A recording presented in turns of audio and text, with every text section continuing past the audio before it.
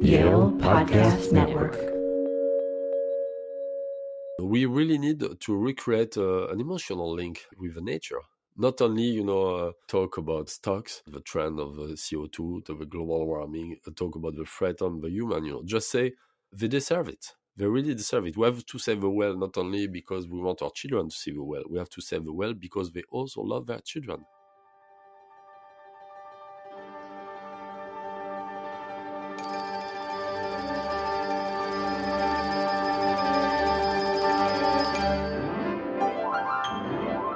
Welcome to When We Talk About Animals, a Yale University podcast devoted to exploring the big questions animals raise about what it means to be human. I'm Viveka Morris. And I'm Lindsay Stern. In 2007, our guest, Fabrice Schnoller, was sailing off the coast of Mauritius in East Africa when he had an encounter that would change his life and open a new frontier in marine biology. As his boat neared land, huge pillars of steam burst out of the water and began surrounding the boat. Schnoller, an experienced diver, grabbed his snorkeling gear and jumped in to investigate. No sooner had Schnoller slipped under the water than he was overwhelmed by a crashing, creaking sound. Glancing down, he discovered a set of what appeared to be huge, dark monoliths accelerating towards him. They were sperm whales, the animal that inspired Herman Melville's Moby Dick, and the bearers of the largest brains ever known to have existed on Earth. Researchers know relatively little about these whales, given the challenges of freediving with them and studying them. What we do know is that each sperm whale's neocortex, the part of the brain that governs higher-level thought in humans, is estimated to be 6 times the size of ours. It also contains spindle cells, the brain structures correlated with speech in humans. In sperm whales, these cells exist in far greater concentration than they do in human brains. As the whales approached Schnoller, the creaking, crashing sound he had heard before intensified. It was coming from the whales, and it was so powerful that Schnoller felt it in his bones. The whales were echolocating, translating the noise ricocheting off of Schnoller into a 3-dimensional image of his body. This faculty, shared by bats and a variety of other vertebrates, would have enabled them to see inside of his body as we might with the help of an X-ray. The whales hovered around Schnoller for the next 2 hours, emitting bursts of these nuanced clicking noises. They appeared to be communicating with each other, and perhaps even trying to communicate with him. The encounter inspired Mr. Schnoller to found Darwin, an innovative initiative aimed at unpacking the mysteries of whale click communication and exposing it to the wider public. In the 9 years since the project launched, Schnoller and his team have amassed the largest database of sperm whale behavior and vocalizations in history, all collected non-invasively through freediving. They have been among the first to bring virtual and augmented reality technologies underwater, opening an exciting new frontier in the study of animal behavior. In partnership with the New York Times, these path-breaking researchers have also produced The Click Effect, a VR film screened at the Sundance, Tribeca, and Cannes film festivals. Darwin's recordings are published on an open-source platform, available to any researchers interested in analyzing them. We're thrilled to have Darwin's founder, an intrepid thinker, world-class diver, biologist, and cinematographer here with us today. Fabrice Schnoller, welcome to When We Talk About Animals. Good evening. So, back in 2007 when you had this encounter, you were not involved with real research at all, right? You were an engineer working on systems for tracking sharks. What happened? In fact, to be honest, I was not even working with sharks. I was just working in buildings. I was working in a big company, building bridge and public lighting, and I was just going with a friend on boat. And what happened, in fact, is I think a kind of hazard, because when I was finishing my study as an engineer, I did spend my thesis on a lab that was studying the brain, and I was doing computing at this time. And after I forgot it, and maybe 15 years after, I had this encounter with the whales. That was really breathtaking, incredible, life-changing. And when I went back to document what I saw, I didn't know which kind of whale it was. If it was, I thought it was humpback whale or any kind of whale, and I discovered it was sperm whale. And the first image I got on Google about this whale was their brain, and it was not only this very, very large brain, it was more than that. It was a lot of cortex. There was a lot of physiological aspect of this brain that made it incredible. And It reminds me of this 3 months I was in this lab, and I was saying, "Oh, is this possible? Or is it possible an animal has this kind of brain?" Because, right, so the neocortex, as we were saying, it's 6 times the size of a human's, right? It's not only a question of size. I always say, as to make a joke, if it was a question of size, men would be smarter than women. Size doesn't matter. No, I think it's more a question of density. I remember there was this article about someone stole the Einstein brain and didn't find any difference between Einstein brain and a normal human brain. But inside the brain, there was more density of the glial cell that give energy to the neurons. So I think it's more what you find inside the brain, and inside the spermal brain there are a lot of amazing things. There is this cortex that is very, very developed through the gyrus. That means you create a surface, because we are encapsulated in a head, so we need to have a gyrus to have a more surface of the cortex, and they have much more than us. They have a lot of spindle cell mirror neurons that are these neurons that made us human, that allow us to have some empathy.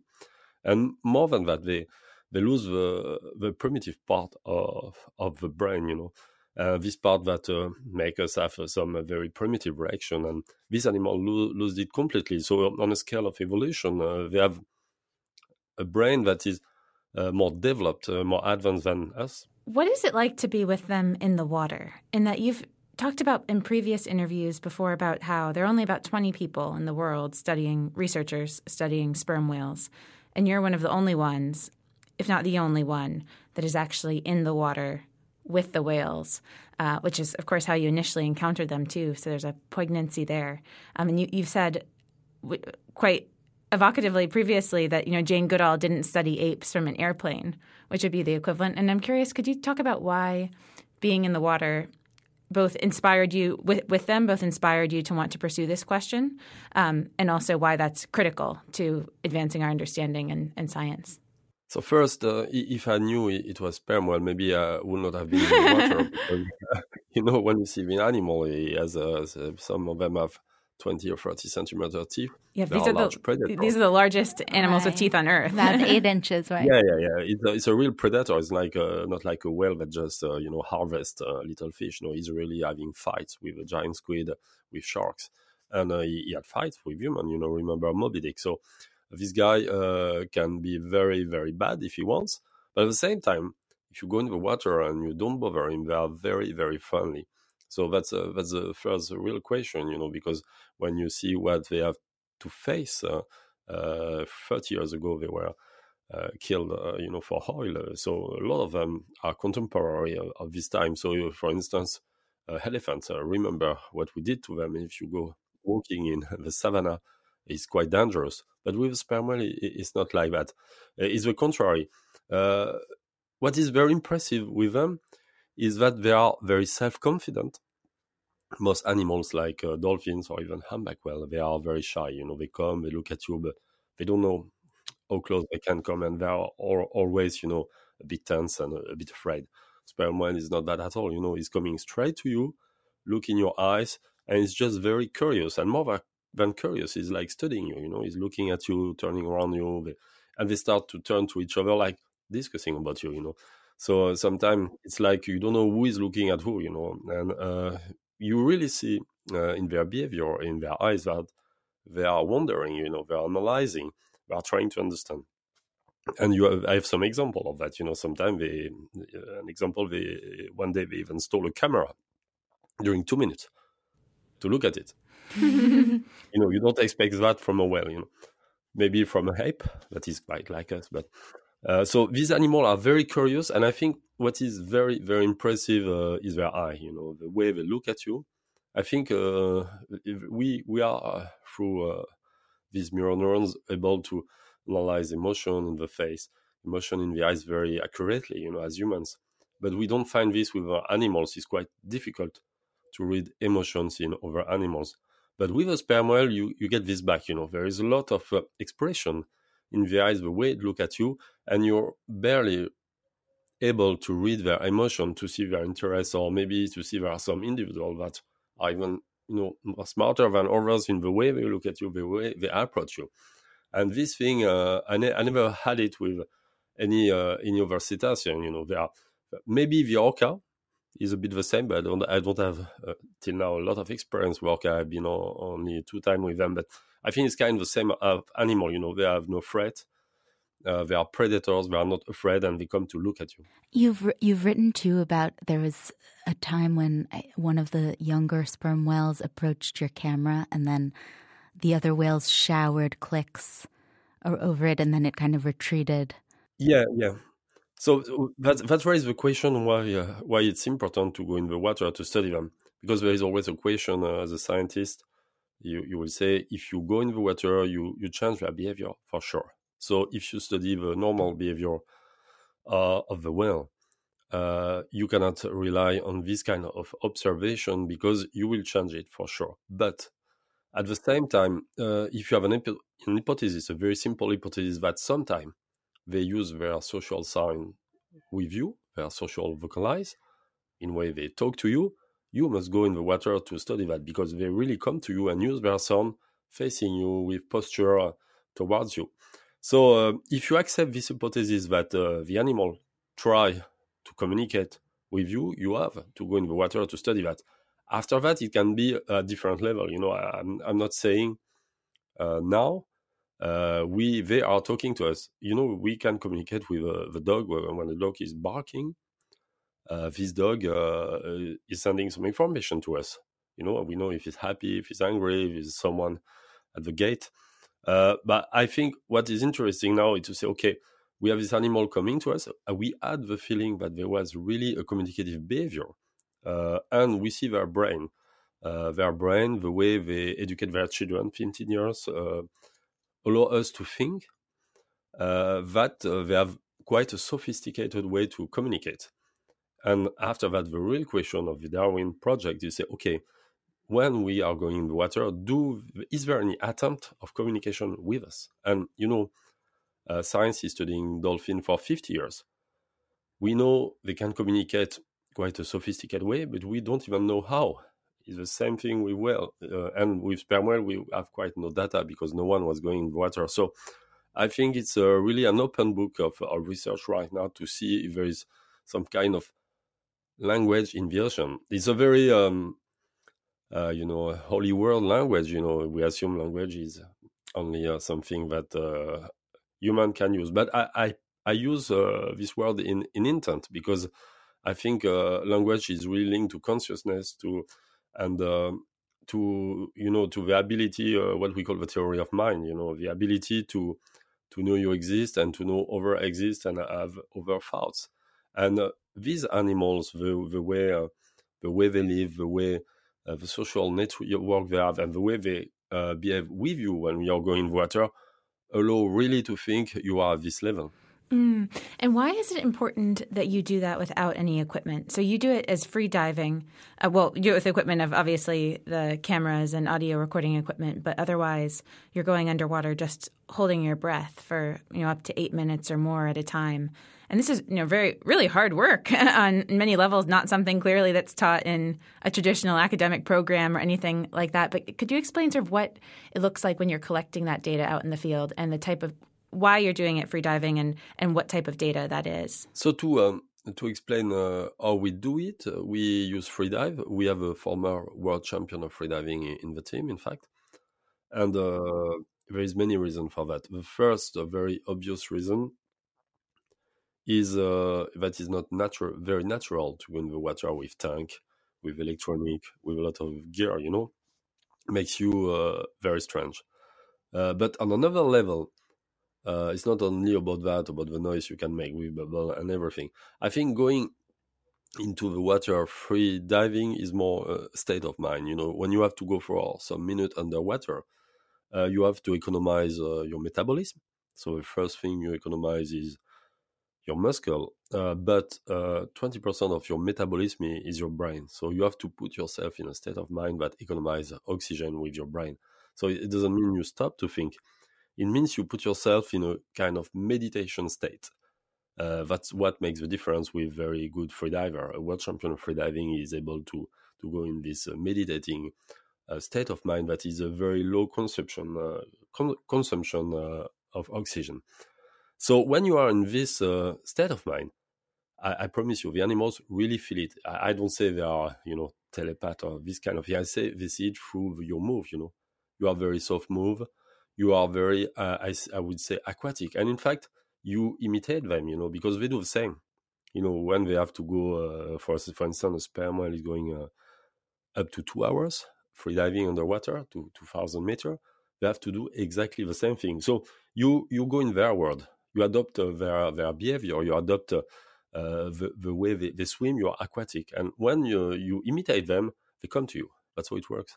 Let's actually hear some of these clicks now. And as we'll hear, they're extraordinarily nuanced. But we'll talk about what that means and also what it means that they're doubling as echolocation and potentially communication. So I'm going to play them here right now.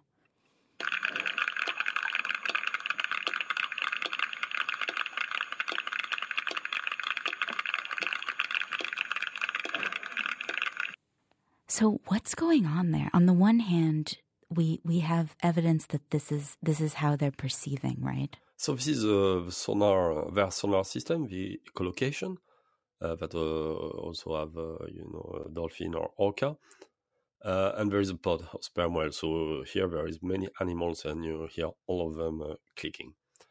They can arrange this sound also in some sequences, rhythmic sequences that are called codas.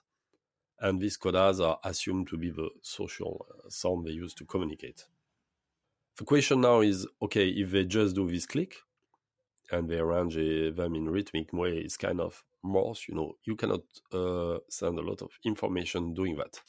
It's not a very efficient way to communicate. So when I saw that, I was thinking, you see this animal, you see their brain, you see their society, you see the way they behave.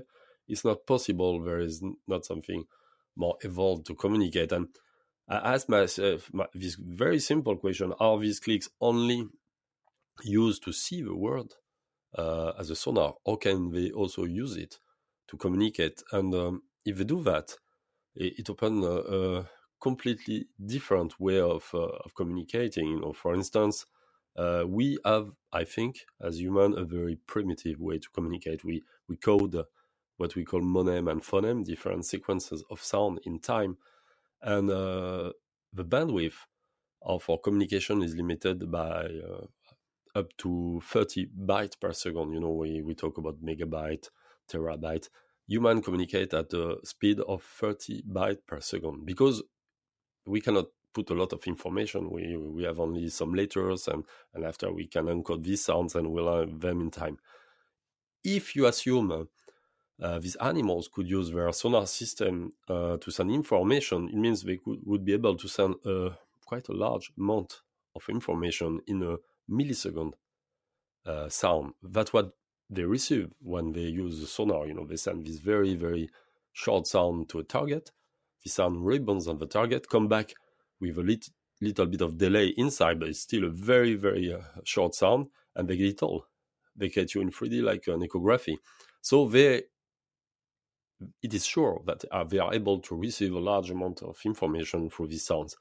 The question after that is, okay, are they able to send to themselves this kind of information through their sonar system? So that would mean, right, so just to spell it out, that would mean that when a whale is using these clicks in the presence of another whale to communicate, given that the clicks are how they navigate the ocean in general and scope out objects, it would be embedding a sonic artifact in that sound such that it would register in the other whale's mind as a fully formed image. Is that right? It's very difficult to answer, but we always need, as humans, we are very anthropocentric, so we want to understand the way they collocate with our tool. But we are limited as humans. We just have, vision and audition.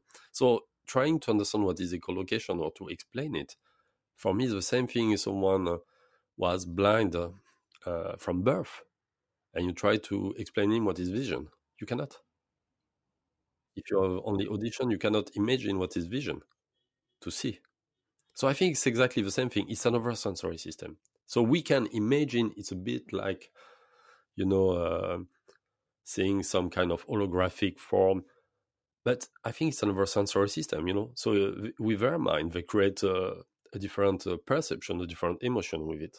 It's incredible to think about, too, those radically different, perhaps in some ways, perceptual worlds coinciding with shared emotions, potentially, or shared feelings of all the things that the neocortex is thought to be involved in, be it love or affection or family relations, etc. I had read an article by you in the BBC prior to this interview in which another researcher was quoted talking about how some people believe now that the whales may even use sound to touch or to caress other whales at a distance as a sign of affection.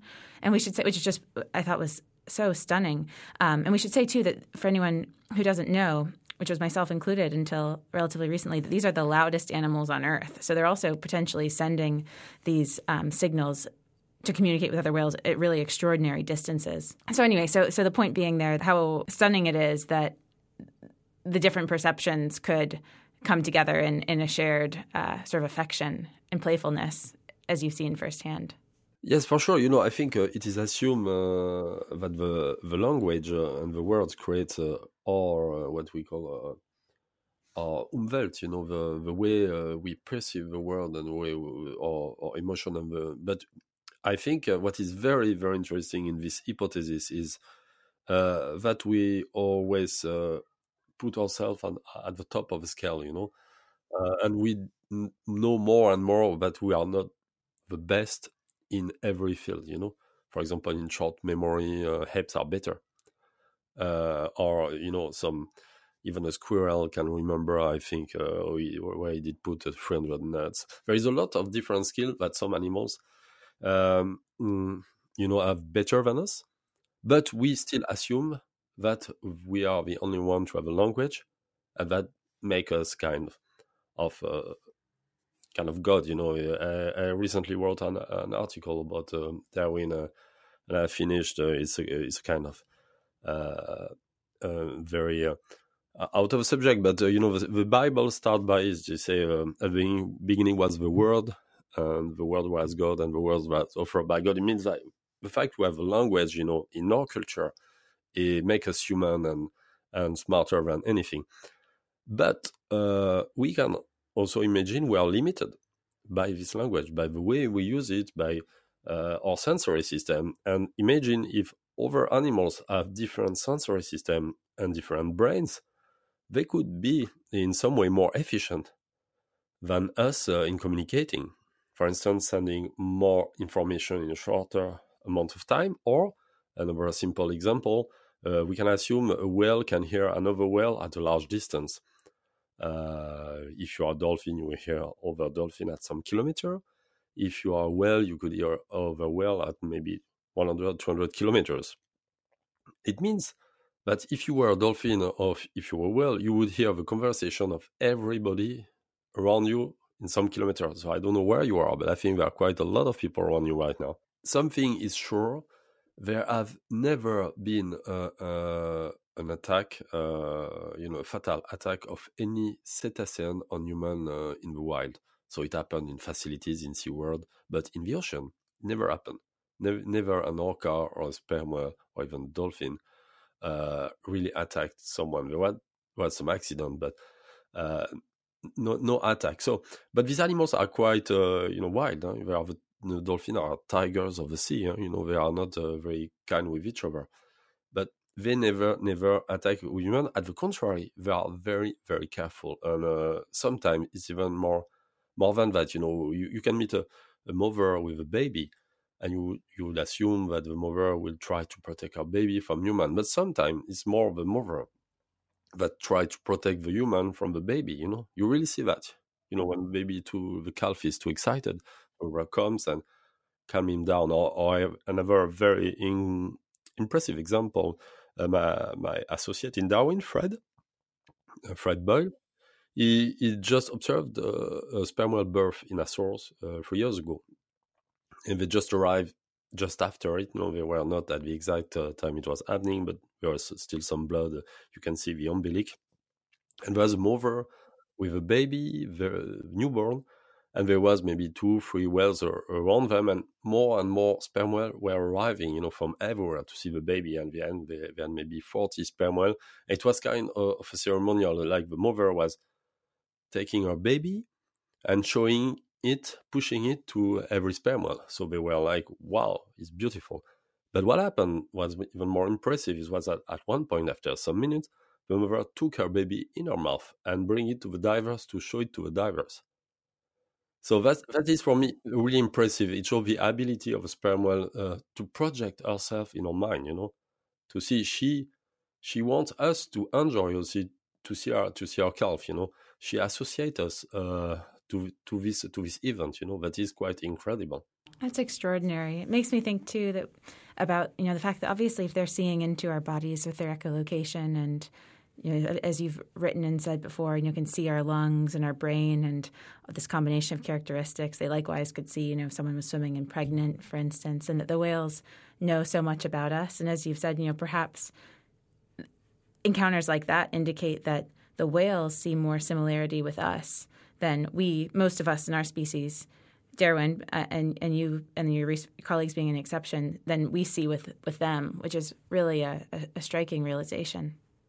Yes, to be honest, I have been with a lot of people that a lot of people want to swim with a whale, and most of them, they just want to look at the whale, to swim with the whale, to enjoy their time. But very, very few people are able to project themselves into the whale and say, okay, is the whale enjoying it? What is thinking the whale? What is the whale looking at me? And I think sometime I feel like more whales are able to do it, When there is an encounter between a whale and a human, sometimes I really feel the whale is more wondering about what we are thinking, that we are wondering about what she is thinking. Sometimes I think they have more, it's proven, they have more spindle cell than us, and I see it in their behavior. How did you come to think about whales and other animals in this manner? That strikes me that as a really remarkable thing. That, and we know the story, as we talked about at the beginning, of the encounter off of Mauritius. But I imagine that, like you said, many people who just want to swim with whales have an encounter like that, and it's stunning and it's extraordinary, and then they go back to their day job too. And I'm curious just about your background or your childhood, or what were the circumstances that led you to have this very unusual point of view? So for sure, I'm quite oceanic. I was born in Polynesia. I was grown up. I was grown up in lagoon, in fact, all my childhood. So I spent all my life in the water. So I'm quite comfortable with the sea and with its inhabitants. But still, I had to wait 40 years before having an encounter with sperm whale that is quite rare and difficult to get. The thing that really made me jump into this thing is, I think, coincidence. This thing that I was an engineer, that I had worked on this brain thing, that I had some idea about what can be the collocation on a physics or mathematics point of view, because in fact what I was doing in this thesis as an engineer was using what we call a time reverse formula to recreate an image of a neural activity in the brain. So it was exactly the kind of thing I could use to imagine what would be a communication with a whale. So it's what I call an intuition. Sometimes, you have different memory in your brain that are not linked, and you have an event that will link everything, that will make it coherent, and you will get what we call an idea, And that day, that's exactly what happened. I had this memory from this lab research. I had some skill about what was a radar, and and all this knowledge, all this background, and the chance I had to meet them. Maybe I have this intuition that not only there was an attempt of communication with their sonar, but I had also an idea of how it would be possible. So it was just living the thing, having emotion, but also in background, some memories popping up and make me think, okay, why not, Is it really impossible that now these animals are not only looking at me with their sonar, but maybe sending something? And one avenue that Derwin's been exploring is the possibility of encoding sound images of objects from our world and broadcasting them at the whales. Is that right? So yeah, the question is now, how can you prove scientifically that animals use echolocation to communicate? So there is different level to do that. It's not an easy thing, you know. Everyone would say, okay, you want to try to talk with them. That is the last level, and I'm not sure one day we will have a chance to do that. But the first thing you want to understand is the protocol. What is the protocol of communication? For a human, is conversation means you have to look people in the eyes, and you have to talk one after each other. And you know, with a whale, it's not the same thing. You know, for instance, sperm whale talk at the same time; they overlap. Or maybe they can talk at 3 or at 4, you don't know. Or maybe they don't look, they don't need to face each other to do it. So the first thing we needed to do was to understand how they behave when they use this communication sound. So we first developed a tool that has a kind of acoustic antenna that we finished to develop 3 years ago that allow us to see which whale is talking. And because whale don't open the mouth, you know, it's not like human, you cannot know which one is doing the sound, and allow us to analyze, okay, if this one is making a sound, what is his position with the other one? So understand how they behave when they use these social sounds, and after maybe able to observe that they do the same with us and have the same position coming to us. After that, okay, we don't have any proof of nothing, you know, we just have a sight, a glimpse of their way of communicating. So we are now working on a more impressive proof of concept, that is sending them an holographic sound. So the problem of this is, if you want to send a sound that means something for echolocation, you need an array of speaker. You cannot send it from one speaker, because in fact, an echolocation sound is something that has rebound on a target or inside something, and that has a lot of different delay coming from a surface. It's quite complicated to explain, but you cannot send it through one speaker. You have to use 20, 30, 40, 50 speaker. The more speaker you use, the more definition you have. For instance, it's like pixel with a picture. You know, if you have 2 pixel, your picture it doesn't have a lot of definition. If you have 2 million of pixel, it's a beautiful picture. So we are working now on a solution that allow us. I cannot still explain what it is, because we found a very, very efficient and simple solution to do it at a lower cost, because doing it with an array of speaker was incredibly expensive, because if you wanted to use a 30 speaker underwater with the electronics that goes with it, the first answer of the lab was, okay, you need a boat with a big cable, and that was not possible, you know. And we cannot have a 20 computer or, you know, a big sound card with 30 speaker. So we had to miniaturize it and to be able to have something that go underwater, and we can just use freediving and send this pattern to the animal. So the goal of this is very, very simple, is that the first step of communication is always to identify, most of the time. That's what, if you go to China, you don't speak Chinese, you first say your name, you identify yourself. And the first stage of Darwin 6 years ago was you working on this with dolphin. We're working on acoustic signature. So in fact, dolphin use whistle to identify themselves. And we made a presentation, a poster about this at the conference, that they use also this whistle signature with humans, or going towards humans. So it means we can imagine that if we use this kind of sound, first they will be very interested. It was the fact with the dolphin, when we sent them their signature, they were super interested. They completely changed their behavior. You know, it was like, for me, it was like if a dolphin came to me and said, Fabrice, you know, I would be, wow. Possible, you know? So the dolphin reacted exactly the same. So after that, I can say you have a very, very cooperative dolphin. So I first make the hypothesis, if you're able to send a sound that has a structure to a sperm whale, they say, wow, that's the first time I see a human do that. So they come around us and start maybe to discuss.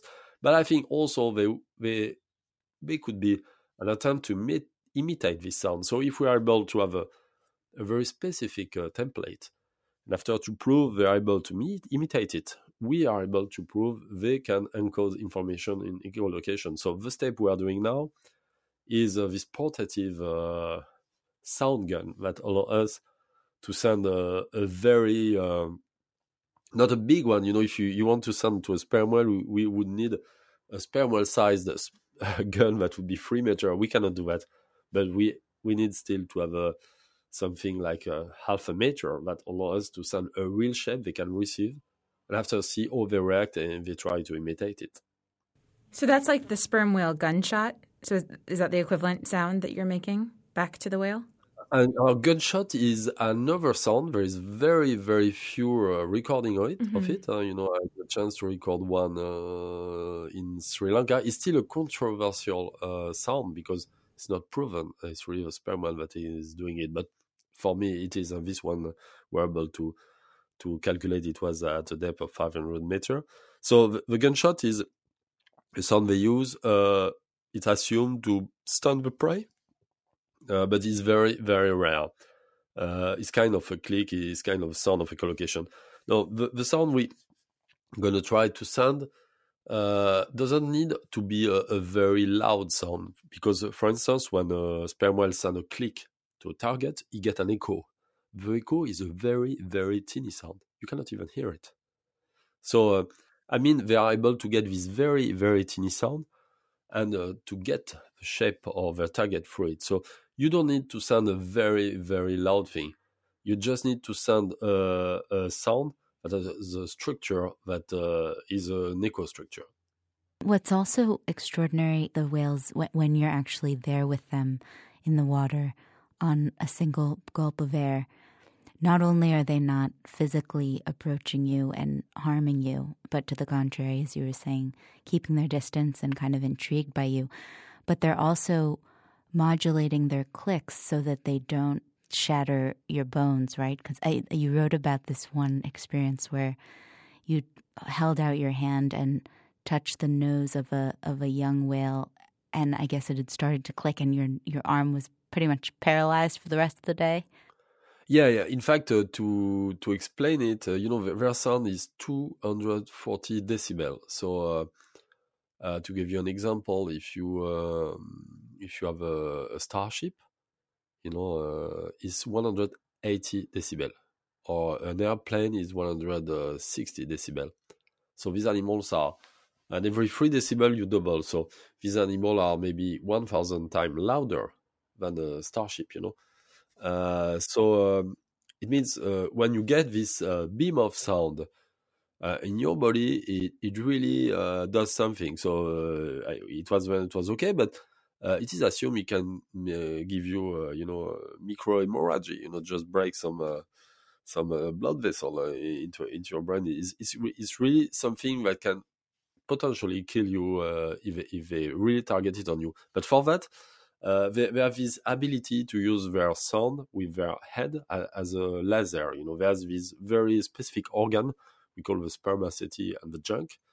They send the sound through a parabolic hair bag, in their head, and after send it through acoustic lens that are made of fiber, muscle fiber, and collagen, and they are able to focus the sound in a very, very powerful beam. If you can use your lamp, very wide or in a very, very focused beam.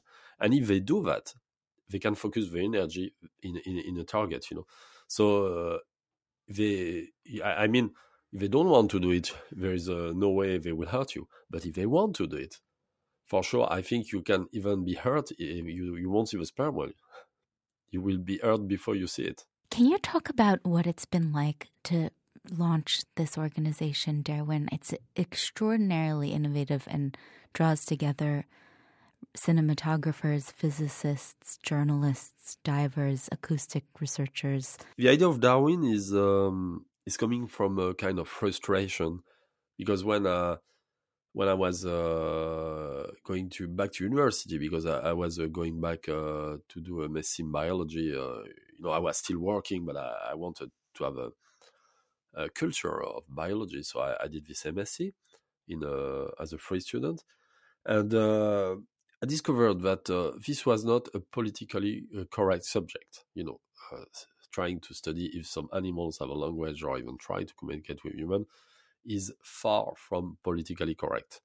And I discovered first that no one was working on it, that the people that were talking about it was kind of new age people, and it was this subject. If you started to go in that direction, you could really have people laughing at you, you could be turned in ridiculous. So it was a very touchy subject, and the academics didn't want to go in that direction. So the first goal of Darwin was to try to put a door on this subject and to make it interesting. So it was first to collect data, to show we were able to collect data. That was not evident because most people were saying, you cannot really go to water and collect data because this well will just dive and you won't get enough. That we were able to develop technology that will allow us to collect the good data so we can analyze it, so with acoustic antenna and with virtual reality, so we can see in 360 and get all the scene. And after, to share it. So we started to share it with some university. We shared it with a university in south of France. We shared it, we were contacted recently by Harvard. So the first part of the job was the goal was that some scientists were going into this subject. And I'm very proud to see that recently, the last 2 or 3 years, there were at least 3 labs starting to work on it. That was not a fact 10 years ago or even 7 years ago. So I think the more there will be people going into that direction, the more we have a chance that there could be a discovery in this field. But first, we have to accept the idea that it is a serious subject. In addition to it being a very serious subject, as you say, you've written and said before that there's just not time to wait for the pace at which academic research was occurring before you started Darwin, and that these whales continue to be threatened by pollution, by environmental change, by hunting, not for the, to the same degree as during the whaling industry, but still to a very significant degree, such that their populations are probably declining now. Can you talk about what the current status of the whales are and what's threatening to them? And because from our understanding, that's part of the motivation for wanting to both understand them and to save them. So I think whales are interesting because they can be really the ambassador of the ocean. We cannot talk of a whale without talking about the ocean globally. What we know about the ocean, the perspective is that everything more or less will be down in 2050. So when I say down, it won't be any more possible to fish, basically. We don't really know what's going to happen, There is a lot of projection of scientists about it. Some say it will be a jellyfication of the ocean, only jellyfish and algae bloom, But we don't really know what's going to happen. And there is already some area in the ocean where there is no oxygen, for example, abiotic area in the ocean. So the ocean are dying. But the ocean are also 8% of the planet. They give us 70% of our oxygen. So what if we kill the ocean? We don't really know what's going to happen. And it's not in 100 years, it's in 30 years. So when you talk about the status of a whale, some people say, for instance, that the sperm whale are not really endangered now, but we have to know that there was a million of sperm whale so 200 years ago, and there are only maybe 400,000 now. And for over whale, there is less than 1% of the initial population. So I think right now, what we can say is that the evolution of the ocean is just catastrophic. And what we can do about it, there is many ways to change this. The UN say, okay, we must do a marine protected area. So there is a goal of 20% of marine protected area. And right now on the planet, there is maybe 5%, I think, of marine protected area, but only a few countries do it. For US is 45%, France is 45%. After it goes down maybe to 10%, and the fifth country, I think, that is Norway, is 1%. So it's very unequal. So why we are not able to accept the idea that we just protect 20% of the ocean? That is not a lot. It's a fifth of the ocean. And I think there is a lack of empathy for the ocean because whale don't cry. There are still some nations that are whaling, that are killing whale, that are hunting whale. For instance, hunting whale is like if you are running after an elephant, just shoot at him with a truck and drag him alive in a big place where you cut him alive. And that's what we are doing. And these animals are very sensitive. They have strong social bonds, and we still do that. So for me, what is very, very important if you want to make a change right now is that we want to save the ocean for the ocean, not only because it's a resource, not only because we're afraid we're going to die because we won't get oxygen, just because we assume there are, other animals that have emotions, that have feelings, that love their children, like whales. And if we can show that to people, I think it can change the way they behave with the ocean, but not only with the ocean, with the animal kingdom, with the planet. We really need to recreate an emotional link with the nature. Not only talk about stocks, talk about the trend of CO2, talk about the global warming, talk about the threat on the human. Just say they deserve it. They really deserve it. We have to save the whale not only because we want our children to see the whale. We have to save the whale because they also love their children. I couldn't agree more. And it reminds me of a piece that of the New York Times piece that you collaborated on, in which the writer points out that a situation like this one demands not just scientific epiphany, but emotional epiphany, and at great scale throughout the human population to do something, both obviously for our children, but also for the whales and their children, as you say. And I'm curious in that regard, what inspired you to choose the name Darwin for your organization? It was a kind of a joke, It was okay. Maybe our idea is crazy. Maybe there's one chance on 1,000 that this is true, and there's one chance on 1,000 that we can make it. So it will be one chance on 1 million at the end. But we still go. We still try because it's worth it. If you really can discover that there is something we missed for the last 50 years, and there is a very smart creature in version that has a language even more sophisticated than us, why not? I think would be a real big thing. Real big thing for humanity. So I think this is a crazy idea. This is not a sure idea. I don't affirm nothing. I just say we try. Is it really impossible that this thing happen? I don't think so. And after that, there is two aspects in Darwin. We're invited. I don't know if you knew that, but we're awarded by the UN 2 years ago by the Solution Summit. So invited in New York to present Darwin at the United Nations. And the thing with Darwin, so we give us a chance to discover something or to open the door to more new field of science and to convince scientists that is a serious subject. But there is not only this dimension, there is also another dimension, is that the tool we use to collect data that are virtual reality and a very a 3D sound that allow really to be there, allow us to bring people to meet this animal, and to you can have the experience to meet a sperm whale and to feel the emotion of the encounter, because virtual reality allow you to feel this emotion. And I think sometimes the answer cannot be only scientific. For instance, is it possible to prove love? How can you prove love?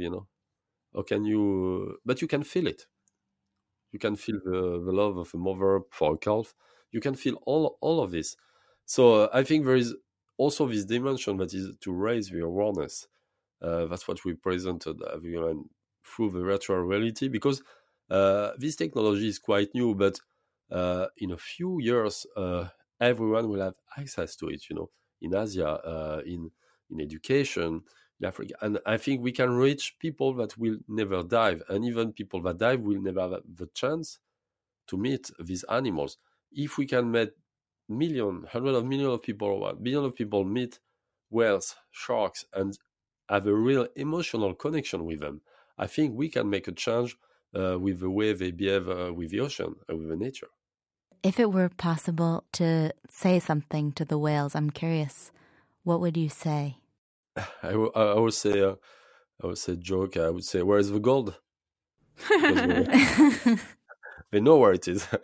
And after we can fund our research.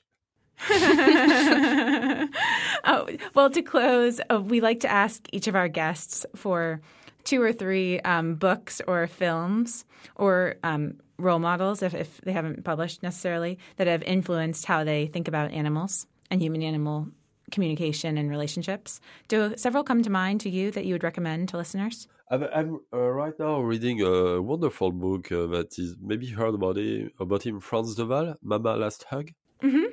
It's a very, very interesting book that can, I think, open the mind of people, because it really shows us we are part of the animal kingdom.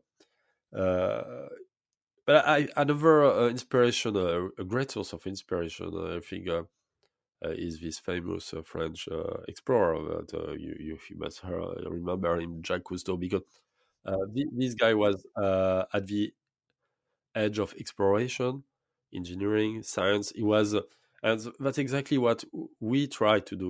We are not really scientists. We are doing something that is research and development. We develop technology, we collect data, and I think science is just a part of it. You must also. This guy was doing movie. He was creating new submarines.